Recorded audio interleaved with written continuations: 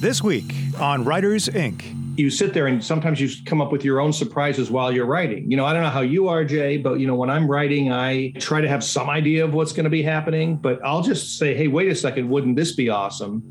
And I could change something fundamental about the character when I'm on page 100 and say, I'm going to have to make some other changes, but it makes everything else so much cooler. That's the fun part for me because I know I'm going to be playing a game with the reader, right? I think of it as a game. I think, the reader is going to sit there and they're going to want to figure it out, because that's what I do when I read these kinds of books. I say, okay, what's it going to be? I think I got it. I figured it out. And a lot of times I do figure it out. And most of these readers are pretty good at figuring it out. And my job is to make you think you figured it out and then pull the rug out from under you again. J.K. Rowling was nearly homeless when she wrote the first Harry Potter book. Stephen King penned Carrie in a small desk wedged between a washer and dryer. James Patterson worked in advertising and famously crafted the Toys R Us theme song long before becoming an author. Join New York Times bestseller J.D. Barker and indie powerhouses Jay Thorne and Zach Bohannon as they pull back the curtain on some of the world's most prolific authors. Where did they start? What is their process? The biggest names in publishing all have origin stories. All have tips and secrets. What does it take to consistently top the bestseller lists and become a household name? Get your notepad out. School's in session. This is Writers Inc. Sir, I don't know how you found your way into our studio, but I'm going to have to ask you to leave. Okay, I'll get out of here. You knew I was talking about you. You guys were just talking about how great it was last couple of weeks. You could have just told me not to show up today. It was so nice and quiet, and everything went, real smooth. And tell me about it. All right. Thursday at 1:00 rolled around. I was actually in 1:00. It was actually in y'all's time zone, and I was like, "Man, it's amazing." So you were only in jail for 2 weeks. So what did you do? What I do in jail? That's a great question. No. Oh, that's not where you were? No, I was. I drove 2,000 miles, so I did figure that out. But actually, what's funny? So I was. So I went to Siesta Key, which hopefully I can say as an air. But you were looking at houses down there, and I made a joke on the way back. I could have visited all your rental homes because I was there. I drove through North Georgia. And like Gatlinburg would have been a little bit of a detour, but I was like, man, could have just gone to all JD's rental homes, just stayed a night in each one of them.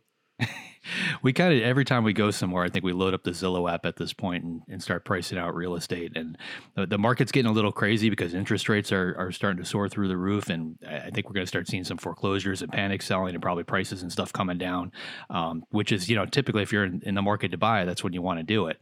So we're really keeping our eye open. Siesta Key is awesome. When we first moved from Chicago to Florida, we rented a house on Siesta Key.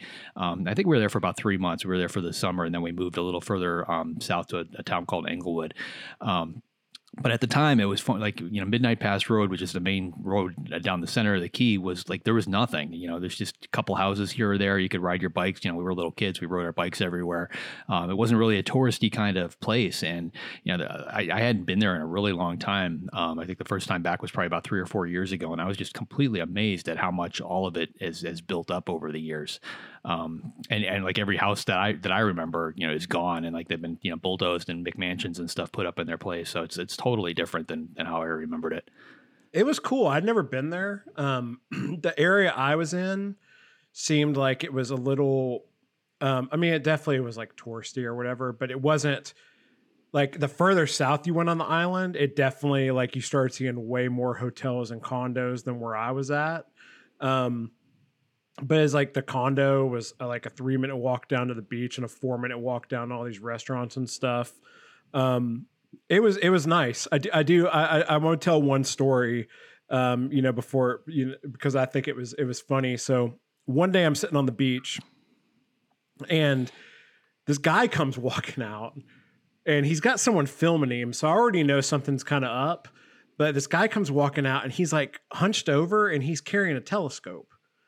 And he sets up right in front of me at the beach, and he's kind of talking to this cameraman, and the camera guy just leaves. And I'm like, this is really weird. Like, but I'm sitting there thinking, this is some awkward dude who probably has a YouTube channel with like 4 followers or something.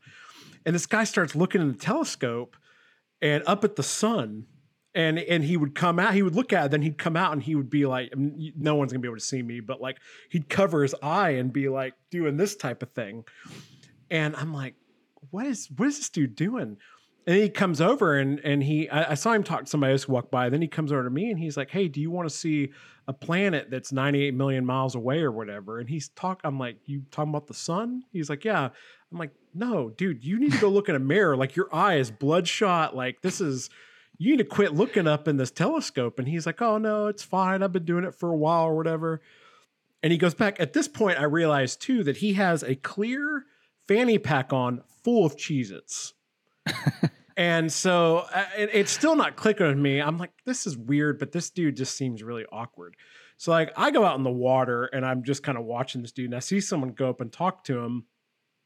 And then the guy comes out to me in the water and or the guy comes in, his girlfriend or his wife or girlfriend or whatever come out. And I'm like, I'm going to find out what he said to this guy. I'm like, hey man, did you see that whole thing? That's kind of weird. He goes, oh yeah. He goes, the whole thing is a prank. My son watches that guy's YouTube channel.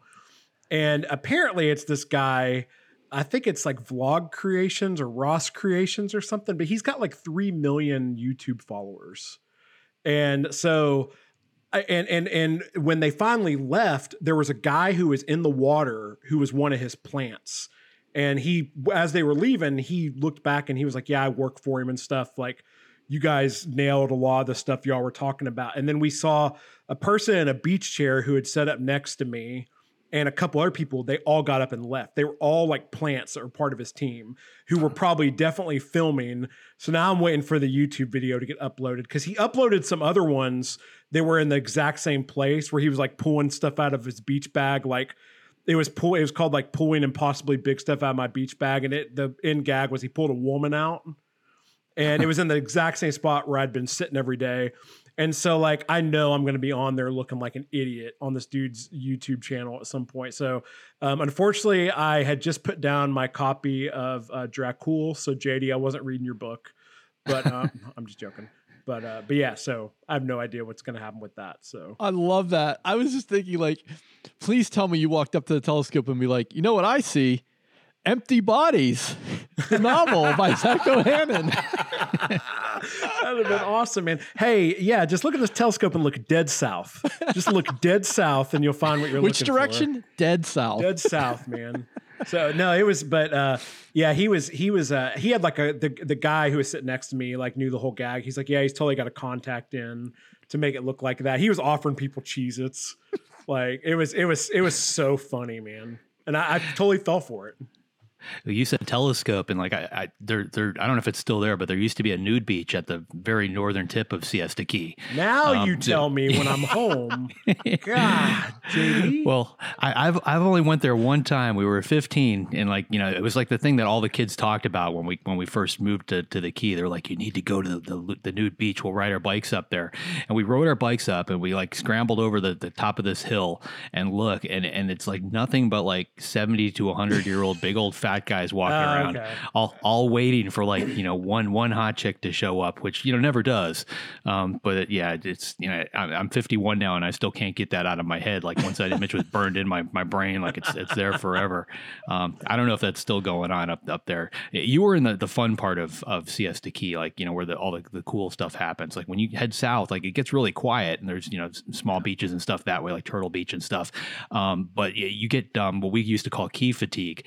So like anytime you need to get something, you have to leave the Key in order to get it. And if you're on the southern end of the Key, you have to basically drive for like 15-20 minutes before you can get to the bridge to get off the island. And then half the time you end up having to backtrack on the mainland to get to like Walmart or get gas. So it's like you forget one thing and you've got to go through this giant trek in order to get wherever you need to go.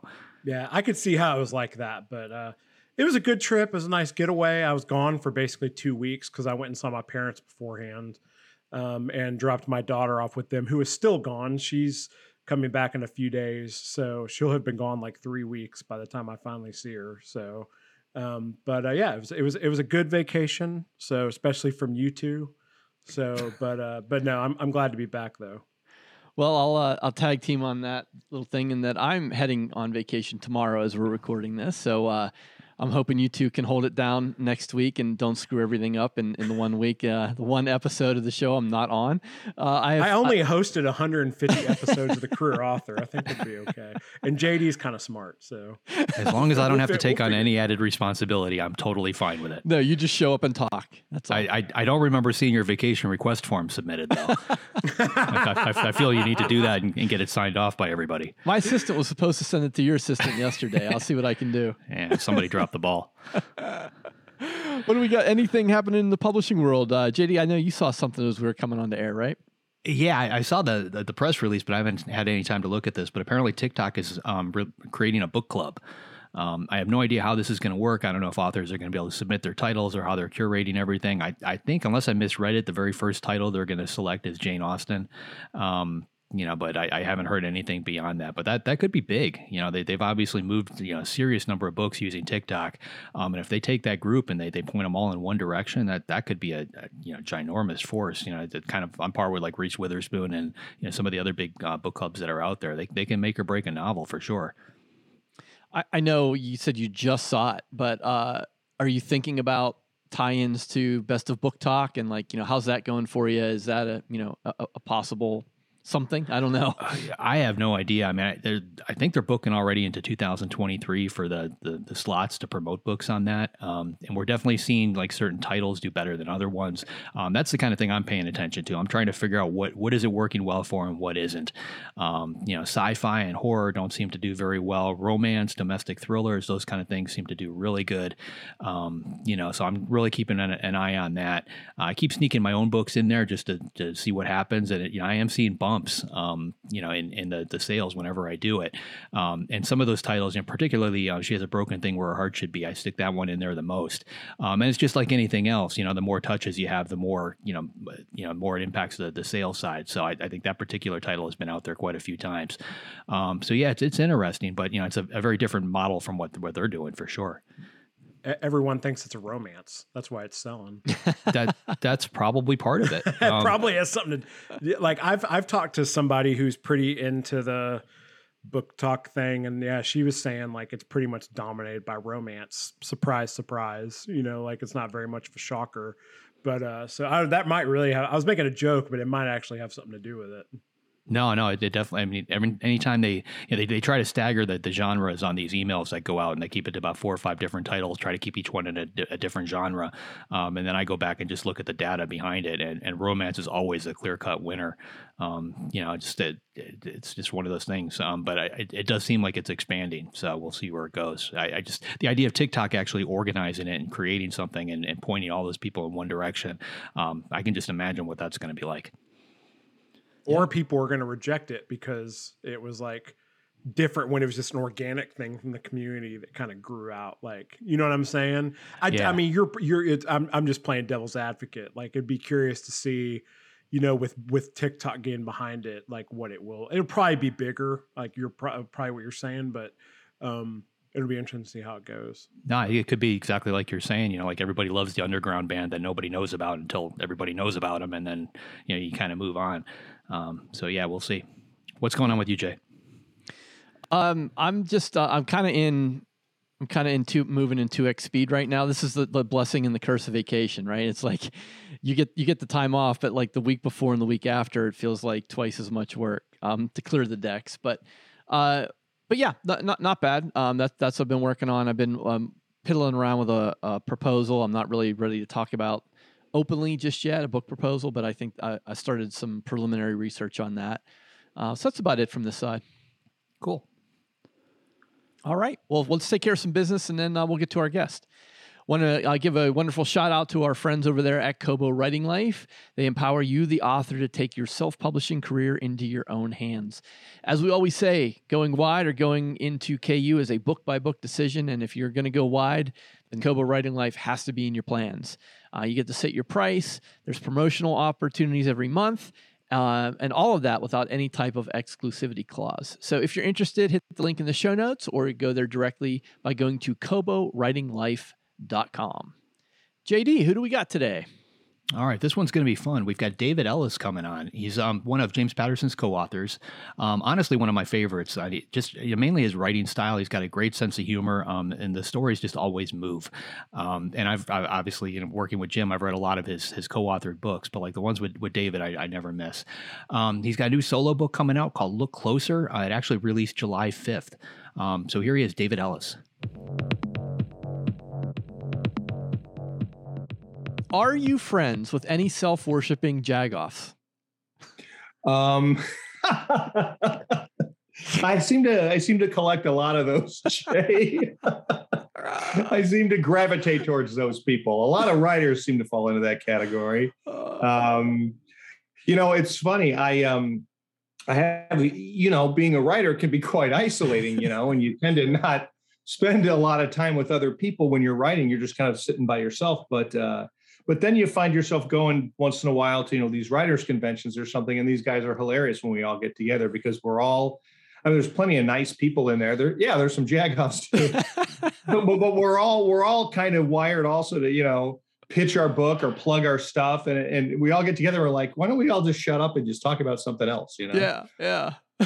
Well, I feel like I have to clue the listener in here because I grew up in Pittsburgh, and until I read your book, I could have sworn only Pittsburghers called other people jagoffs, and then I realized you're from Chicago. So, is this something people in Chicago say as well? Yeah, I've been using that word my entire life, and I got a couple of buddies of mine from the South Side of Chicago. I'm not from the South Side. I grew up in the suburbs, but the South Siders, White Sox fans, the stereotypical D's, Dems, and Dozers. It is a stereotype, but they do have a pattern to their speech, and that's a favorite of the South Side. So I find myself using that quite a bit. I take it I used that in the book. That's what brought that up. Yes, you did. It caught my attention. Right.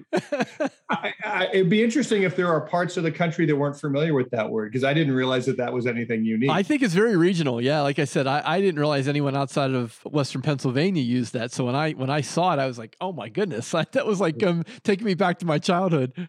Oh, that is hilarious.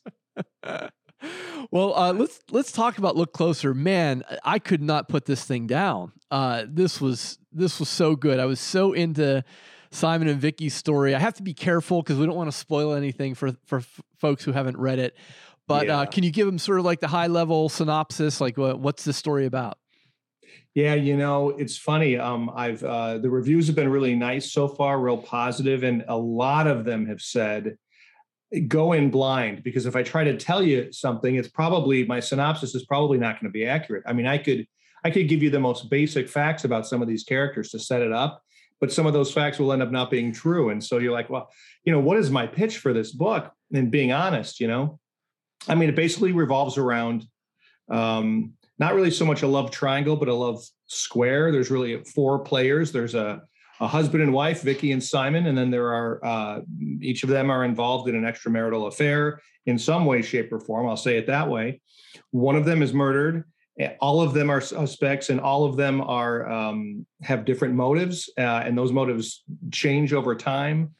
But you're right. It's one of those books where the ground shifts under you every 30 pages or so, and that's really hard to write sometimes, but it's also really fun. It's the most fun I've ever had writing a book. Because you sit there and sometimes you come up with your own surprises while you're writing. I don't know how you are, Jay, but when I'm writing, I try to have some idea of what's going to be happening, but I'll just say, hey, wait a second, wouldn't this be awesome? And I could change something fundamental about the character when I'm on page 100 and say, I'm going to have to make some other changes, but it makes everything else so much cooler. And that's the fun part for me because I know I'm going to be playing a game with the reader, right? You hope the book is more than just a whodunit, and I think it is, but that is part of it, is, what's going to happen and who did what to whom and why. All of those are questions. But, I think of it as a game. I think, the reader is going to sit there and they're going to want to figure it out, because that's what I do when I read these kinds of books. I say, okay, what's it going to be? I think I got it. I figured it out. And a lot of times I do figure it out. And most of these readers are pretty good at figuring it out. And my job is to make you think you figured it out and then pull the rug out from under you again. So it's a ton of fun, but it's so difficult for me to describe the book to people. Right. People say domestic suspense. I don't know what you think. That's probably not a bad way to describe it. It's a domestic book. This isn't an international, there's no hijackings or bombs going off. We're not saving the world or anything. So it's put in a little bedroom community of a suburb outside Chicago. But I tell you, I've never had so much fun writing. And I just said to myself, I'm going to write what I want to read. I love that. Yeah. So there's two things I want to follow up with on that are fascinating to me. So this domestic thriller, domestic suspense, it's a bit of a nebulous subgenre of thriller, but it does seem to focus on domestic, meaning, between two adults who have some type of relationship, a husband and wife or two spouses, and it's a focus on those relationships. So I think you're accurate in that, and I think your publisher will probably like to, cleanly put that label on the book for you. Yeah. But the related question to that is, how much of the story did you have before you started? So, for example, if you're saying like, I want to be surprised, but like, did you know how it was going to end, or was that a surprise too? So Jay, that's a good question. I would say I knew the ending before I got to the ending, but I don't think I knew the ending at the very beginning of the book. Oh, I think when it started, it was going to be a little different. I'll tell you what I did with this book, which I have not done since my first novel, like 20 books ago, not counting the Patterson books, because those are very different. So of my own 10, this was the most like my first one, Line of Vision, in that I started with the character this time. And I often don't do that. I often think of some idea for a plot and say, okay, that's a good start. Now, how can I put more and more layers over that until I've got a whole baseball?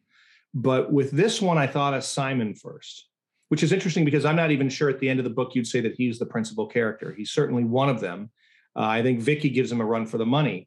But I thought about Simon, and I thought that's who I want to write. My wife kind of said to me, when you wrote your first book, you fell in love with an idea for a character, and then you built a story around him. And that book did quite well. It won the Edgar, and it was a really fun story. In terms of pure story, it was probably the most fun story I'd ever done. And she said it was probably fun because you had your character first. And I thought my wife's very smart, and she knows me better than I know myself. And so I did that.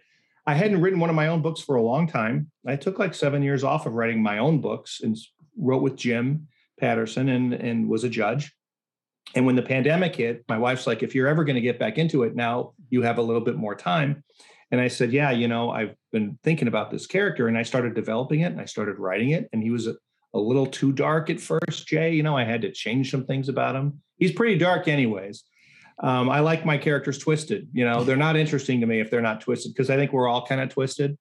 Even if we don't do things twisted, we think things twisted. And so I started developing this character and thinking, what kind of mayhem could this guy get into? A guy who holds grudges, who has probably an oversized sense of fairness, a guy who in his real life is probably socially a little geeky. He's kind of a law geek, and that's me. I'm a law geek. The kind of stuff that he talks about the law in the book is the stuff that I think.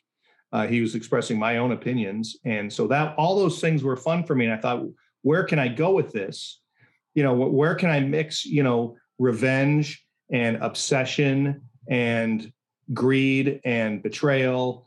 And it started to just kind of crystallize. And I had the working bones of a story. And then the big surprise came. It wasn't how I started the book. What I ended up doing was not how I started. So it took me over a year to write this, because I kept changing things. I kept deciding, I kept falling in love with new ideas, Love that. And you get bonus points for me for including Metallica in your book. Oh yeah. Yeah. The book I just finished, the second book, and it's not a sequel, but it's my second book. Since I'm kind of coming back, I guess. I've got Rage Against the Machine in there. And my editor read the first draft. She's like, Rage, you're a rage guy? I'm like, I'm totally a rage guy. Yeah. And she's like, you don't seem like one. I'm kind of this sort of, I don't know. I'm seemingly just a very like straight-laced sort of guy. And I am a straight-laced guy, really. which is probably why I like writing about people who aren't. Yeah. Kind of my vacation, my walk on the wild side every day, Right. I'm sure as a judge, you've seen some really crazy stuff come in front of you. Are there lessons about either the law or procedures that you've learned in the courtroom that have then transferred to your fiction? So I'm on the Illinois Appellate Court in the first district. And the first district is all of Cook County, Illinois, which is Chicago. So I get every criminal and civil appeal out of Chicago. So I get all the crime. I get some pretty interesting civil stuff, but I get a lot of crime and some pretty bad crime, really bad crime. So I see lots of things. I've never mimicked anything exactly, but you certainly get ideas. And, there's a lot of problems in the system. There's a lot of flaws. The old saying about the system of justice in America is it's the worst in the world with the exception of everybody else. Yeah. And that's probably true, and that's our way of saying it's probably the best there is, but it still has lots of problems. And so those problems are really interesting to me. And those problems are places where I can, poke some holes. The system of justice is an honor system. You assume the judge is going to be honorable. You assume the police are going to be honorable. You assume that the lawyers are going to follow the rules of ethics. They'll push the envelope, and they're supposed to push the envelope, but there are lines, and they're not supposed to cross them. And witnesses are supposed to tell the truth. And so I've got a lot of people there I can play with when I want to monkey around with that system. And I know I see injustice. I see people who didn't get fair trials, and I think, what about their backstories? Can I imagine somebody who's innocent who's being accused of a crime? Can I imagine someone who's guilty who gets off? And I've seen both of those, and both of those are interesting. Simon talks about that a little bit, how the law is set up to protect the innocent. And in doing so, sometimes it goes too far and protects the guilty. That's I can only imagine how some of those the details of those crimes probably just sort of get suffused into some of your storytelling fabric, whether you like it or not, and show up on the page in probably very different ways. I think that they do. And I also, in a more rudimentary way, I get ideas, like I talk a little bit, and I definitely talk in this book about the technology where you can track people by their cell phones. And it's a little more intricate, I think, than some people even know. And I learned all about it because I've had cases. I had a case that it ended up being a famous criminal case. I didn't know it was famous. Like I got this appeal from this murder. And after it was done, several people said, "Oh, you had that case." And I'm like, "Oh, you know about that?" And they say, "Oh yeah, it was in the newspapers. Remember 18 months ago, this guy basically killed a woman and drove her about, 30 miles to a remote location, or at least a remote town, and buried her basically behind a movie theater." And it was a big famous case because they couldn't find her. And then, of course, that's a guy who's trying to make it difficult to catch him. And the way they caught him was they tracked his cell phone movements. And they took him all the way to that movie theater on that day in question. And he was dead to rights. And so, of course, his whole appeal was about attacking that technology. And I went through it all and I thought, okay, this is something to use. I mean, this is a really interesting technology. And of course, it could be manipulated, which is what I find interesting, because that's what I want to do, is manipulate it, right? Yeah. Well, so you talked about the storytelling process at the high altitude. What about mechanically? Like, what's your writing session look like? Is it in a certain place, a certain time of day, a certain process? Yeah. So I try to get up at 3:30 every morning, and get up in about 3.5 hours of writing, till 7. At 7, my kids get up. My kids are now 10, 12, and 15. So they're getting a little older, but I've been doing this forever. And that's when my wife wakes up. She's a lawyer also. And every, the house wakes up. I have to write when the house is asleep. And so that's when I do it. And, you probably are familiar with Scott Turow. He's obviously a great writer, and he's a lawyer from Chicago who I know. And he always says and I think this is a good way of putting it, he tries to push the ball forward every day. That day may be research, and that's not the most fun day for a writer, because that's just the nuts and bolts of looking up something, and you don't actually get words down. Sometimes I'll edit, and sometimes I'll try something fresh. But that's the time period I do it. I have a place I go. I have to have coffee, and I've lately been listening to music. And that's funny because I never did. I was always a quiet space that I was in with just me and my thoughts. And you know what I found, Jay, is, the internet is extremely distracting because it's so easy to look at. And I'm a news junkie, and I'm a law junkie. There's plenty for me to look at. So I realized if I put on some headphones and play something that's pleasing to me, it won't distract me. I won't even listen too much to the music because it just puts me in a kind of a happy place. And I stop checking the internet and I get more lost in the little world. So that's actually something I've been writing since the late 90s, and I just discovered this maybe 6 months ago. So I've got like a playlist of totally, I think you would probably call it mellow-ish music. I've also got one of the Foo Fighters where they play their really hard stuff, and sometimes I want to get into that mood. But usually I'll just play the mellow stuff and get lost, and just I'm only kind of hearing it, and because music inspires me, and I thought, have a little inspiration around it, even though it has really nothing to do with what I'm writing. Just hearing something artistic kind of gets you stirring a little bit. Sometimes when I'm up that early, I need to be stirred, Yeah. I know that some writers tell me they love listening to music, but it has to be instrumental because the singing or the lyrics will distract them. That doesn't sound like that's a problem for you. It doesn't seem to be. No, I've tried that too, but that's not really my thing, because unless I was really into classical music. I mean, once in a while I'll listen to some classical music. My kids all play musical instruments, so I love listening to the violin, the piano, the cello. But when I'm writing, it doesn't really work for me. I think I need something that I already know. I don't want to discover new music. I wouldn't listen to like a radio station. It's got to be something that's familiar to me and comforting. That kind of becomes my comfort zone. So that's kind of that's me. It's 3:30 in the morning. I'm forcing myself out of bed, and once I'm actually awake, I have no trouble getting up. Because I want to write. This is my vacation. The analogy I always use is when I'm trying to wake up my kids because it's time to go to school, they roll over and cover their pillow over their head and say no. But if I'm waking them up because we have to get on an airplane and go to Walt Disney World, they pop right up, right? And so the way I always say it is I'm going to Disney World every morning when I wake up. So I physically have to wake up, but once I do, I pop up and I'm ready to go. So it's I'm lucky, this is great stuff. I mean, it's hard writing books. It's hard having deadlines, but you always have to sit back and say, but what am I doing? I mean, I'm just making believe. I'm just having fun, and I'm playing with the reader's thoughts, my kind of books. I'm playing with the reader's thoughts. I'm trying to look at things from their point of view and say, how can I manipulate this? I mean, that's what I'm doing, right? I'm manipulating the book. I'm manipulating the facts and the atmosphere to make you think one thing when something else is true. That's just fun. I just like it. And you're not doing it alone. You happen to have co-written with some guy we may have heard of, James Patterson, I believe.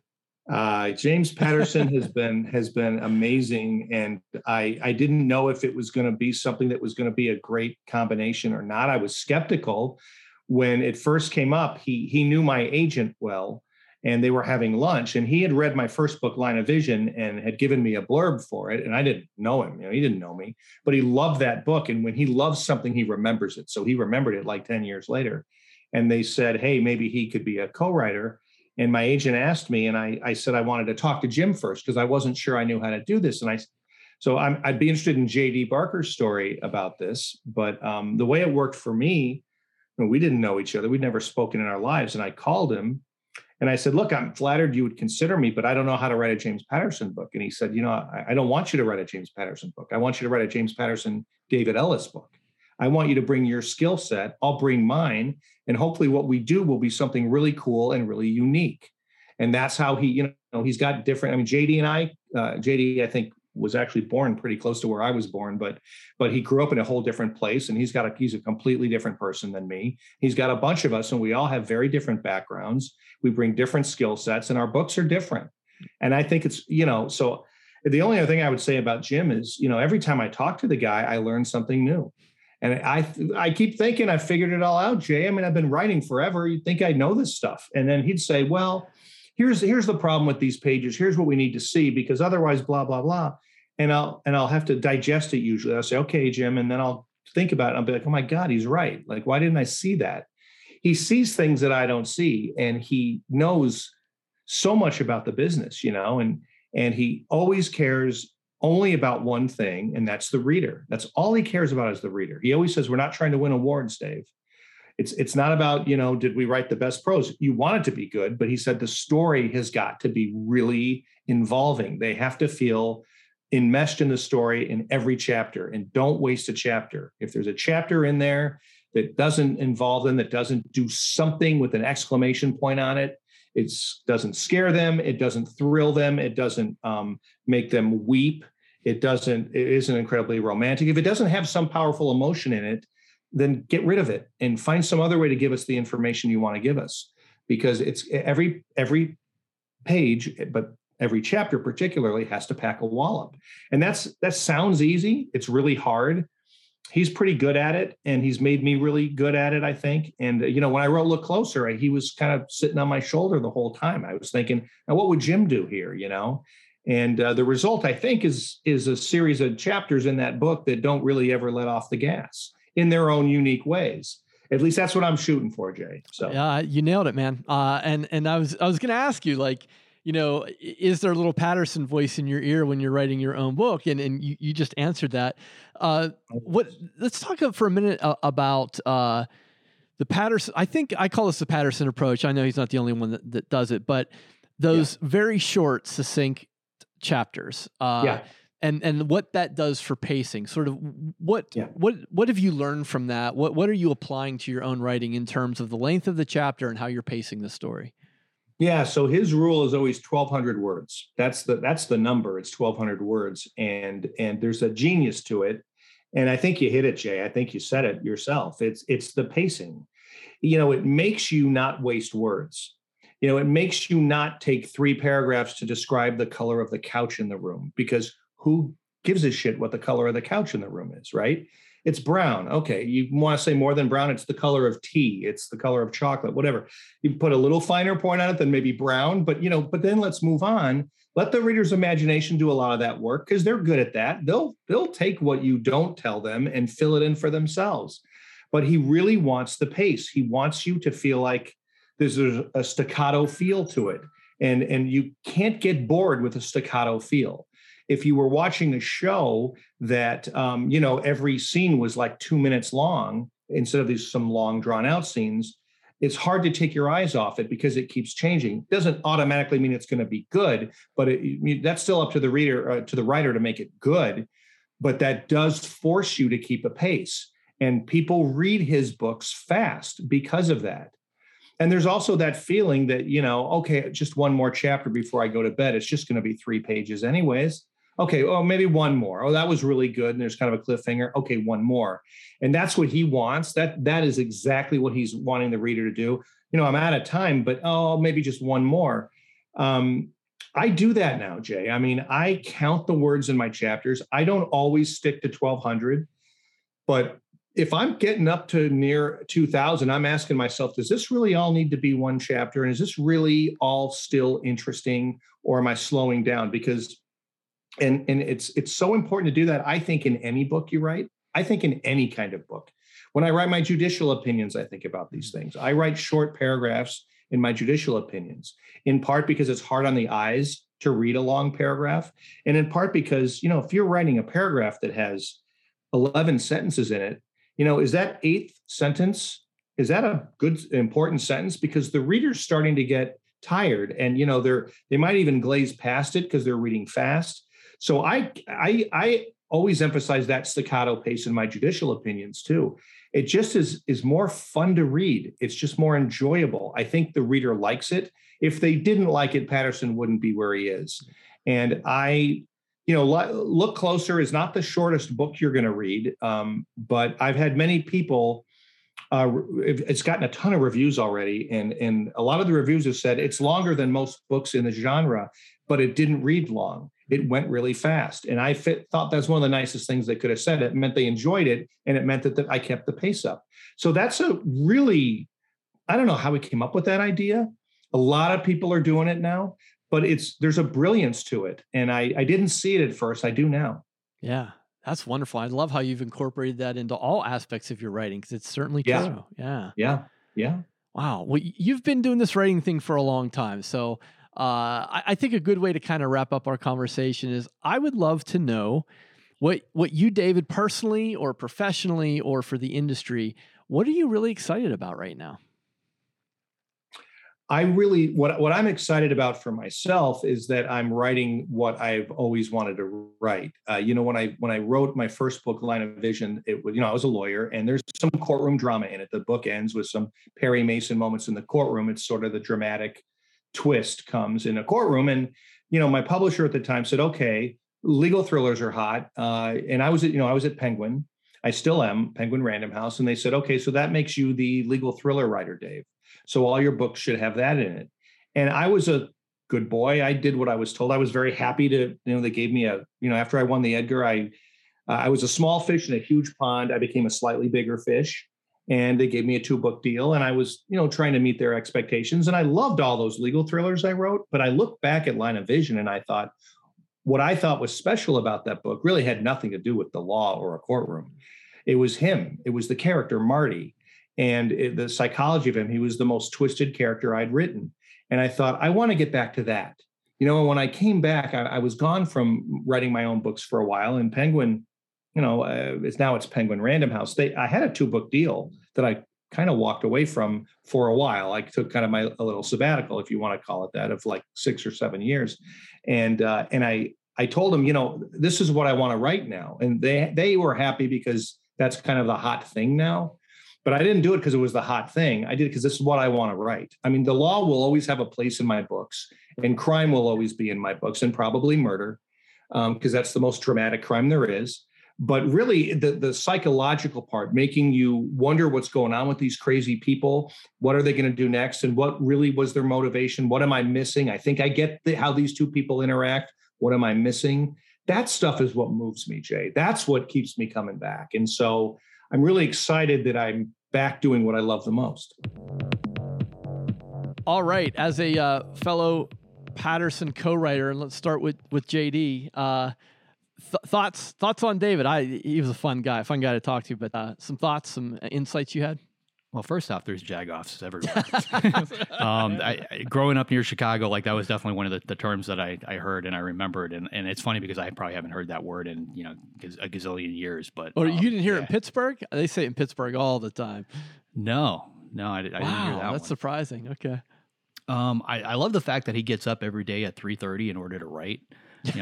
This guy is a judge, and he's getting up at 3:30 in the morning. So if anybody is out there right now and saying they just don't have the time and using that as an excuse, this guy is a judge. He's getting up at 3:30 in the morning and he's pounding out books. So take that one off the table. Yeah, it's funny. I have a friend. This was really interesting to me for a personal reason, because one of my really good friends has written a couple of books and is really wanting to get into fiction and is about to be a judge. And we've had a lot of conversations around and honestly, I wish that I had done a little more research and known that you were talking to him, because I'm one of the things that we've talked a lot about that would have been interesting to talk to him about is around she's been kind of worried about some ethics type stuff of running an author business while also being a judge and stuff like that, which has been we've had extensive conversations about it, because she's I don't know what I'm really allowed to do, and all this stuff is public record and sort of thing.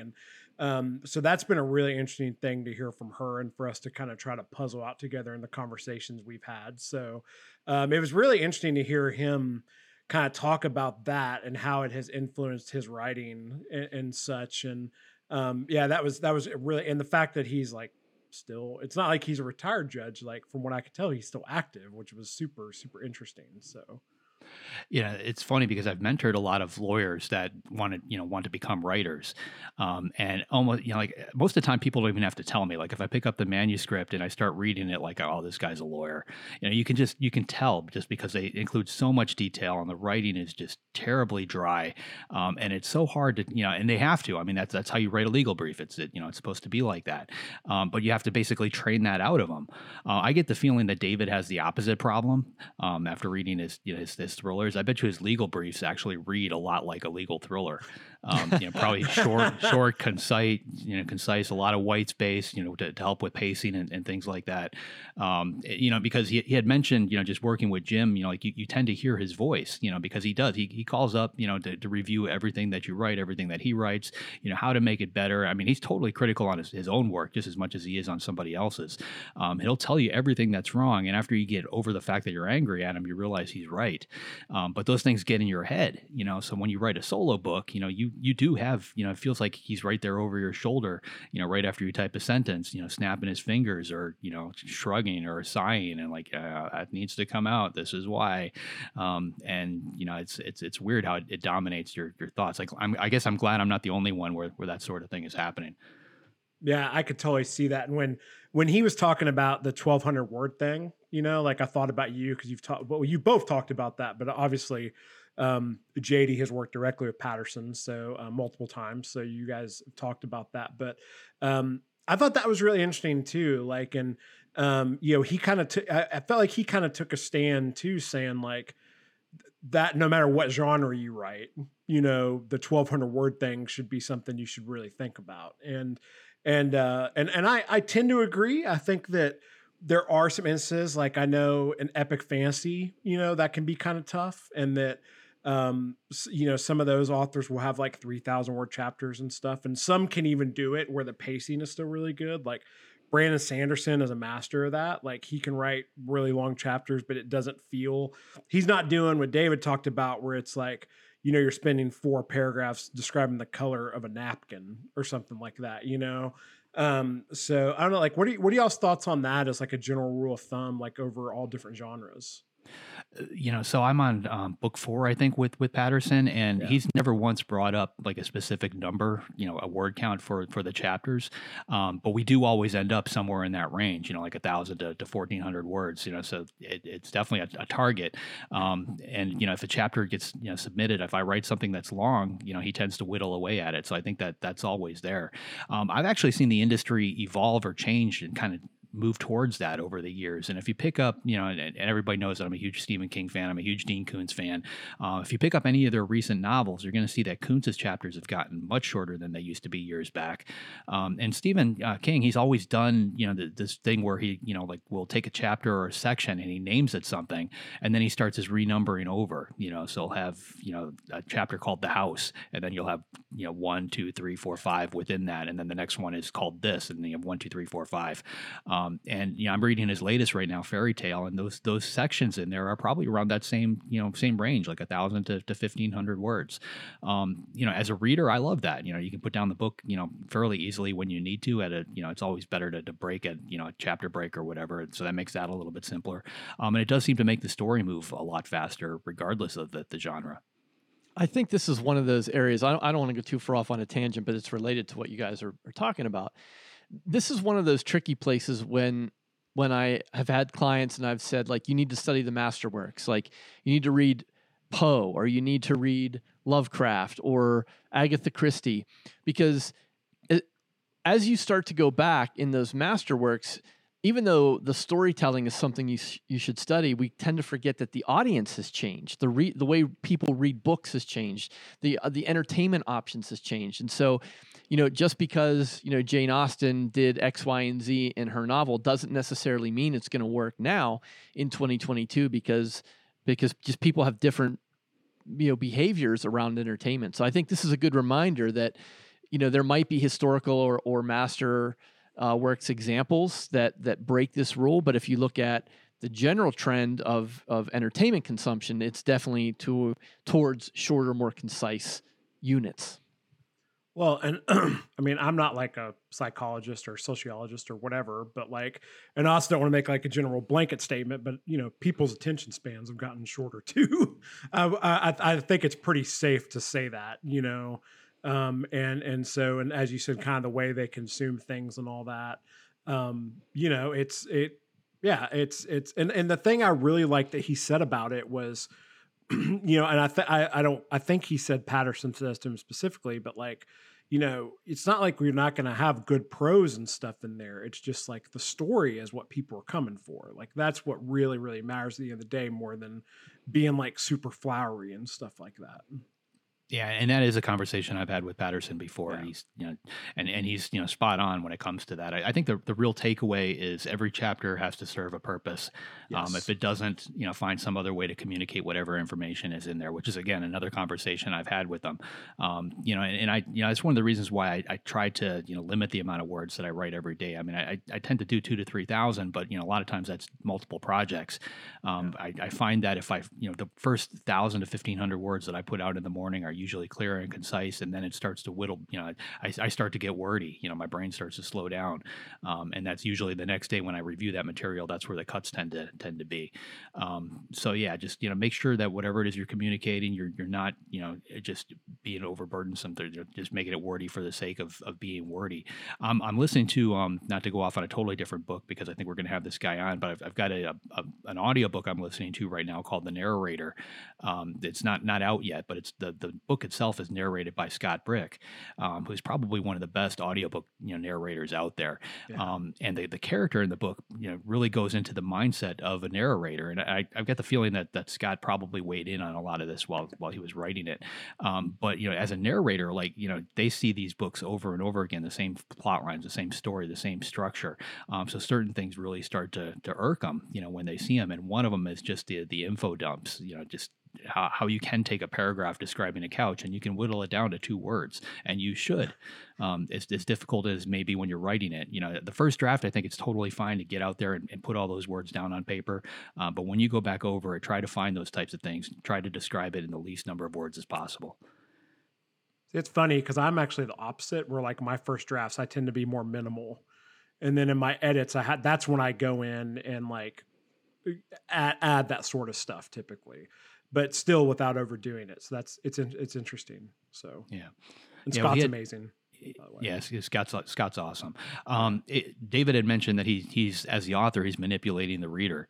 And again, I think that's another thing that you really have to be conscious of, especially if you're writing thrillers, where you have to have twists. Anytime I feel like I'm writing, basically just following along and the story is moving a little too smooth, that's usually when it's time to put in some kind of twist and yank the rug out from underneath the character. And it may make the storytelling process a lot more difficult because you're painting yourself in a corner, but you're also painting that reader in a corner, and I think that's really important too. Throw your character in the most difficult situation as possible, and nobody is going to be able to figure out how to get out of it quickly. I want to ask you a question related to that, and not to go into the pantsing versus plotting situation, but do you feel that more difficult to do now that you're plotting more than you have recently? I'm finding that I'm probably a third of the way through that book right now that I'm working on. That's got a full-on outline, and I am finding that I'm creating twists as I go, and those new twists tend to take it away from the outline a little bit. But I am finding my way back to the original outline. For the same reasons, I thought the creative part of the process was over, or would feel like it was over, because I basically did that when I created the outline. But that's not the case. As I'm writing, I'm still coming up with material that's making it more interesting. Yeah. So I'm basically weighing those things. If I come up with some idea and I jerk the rug out from underneath my character and it puts them in a totally different place, I look at it as objectively as I can. Is this making the story better? And if it is, then I run with it and then try to find some way to bring it back to my outline, so I'm not going too far off into the weeds.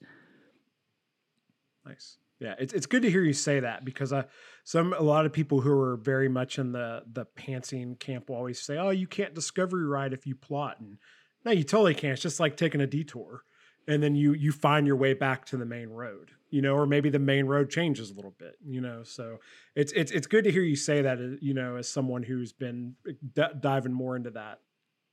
All right. So that was David Ellis. Look Closer is a fantastic book. Highly recommend it, especially if you like fast-paced thrillers. You will dig it.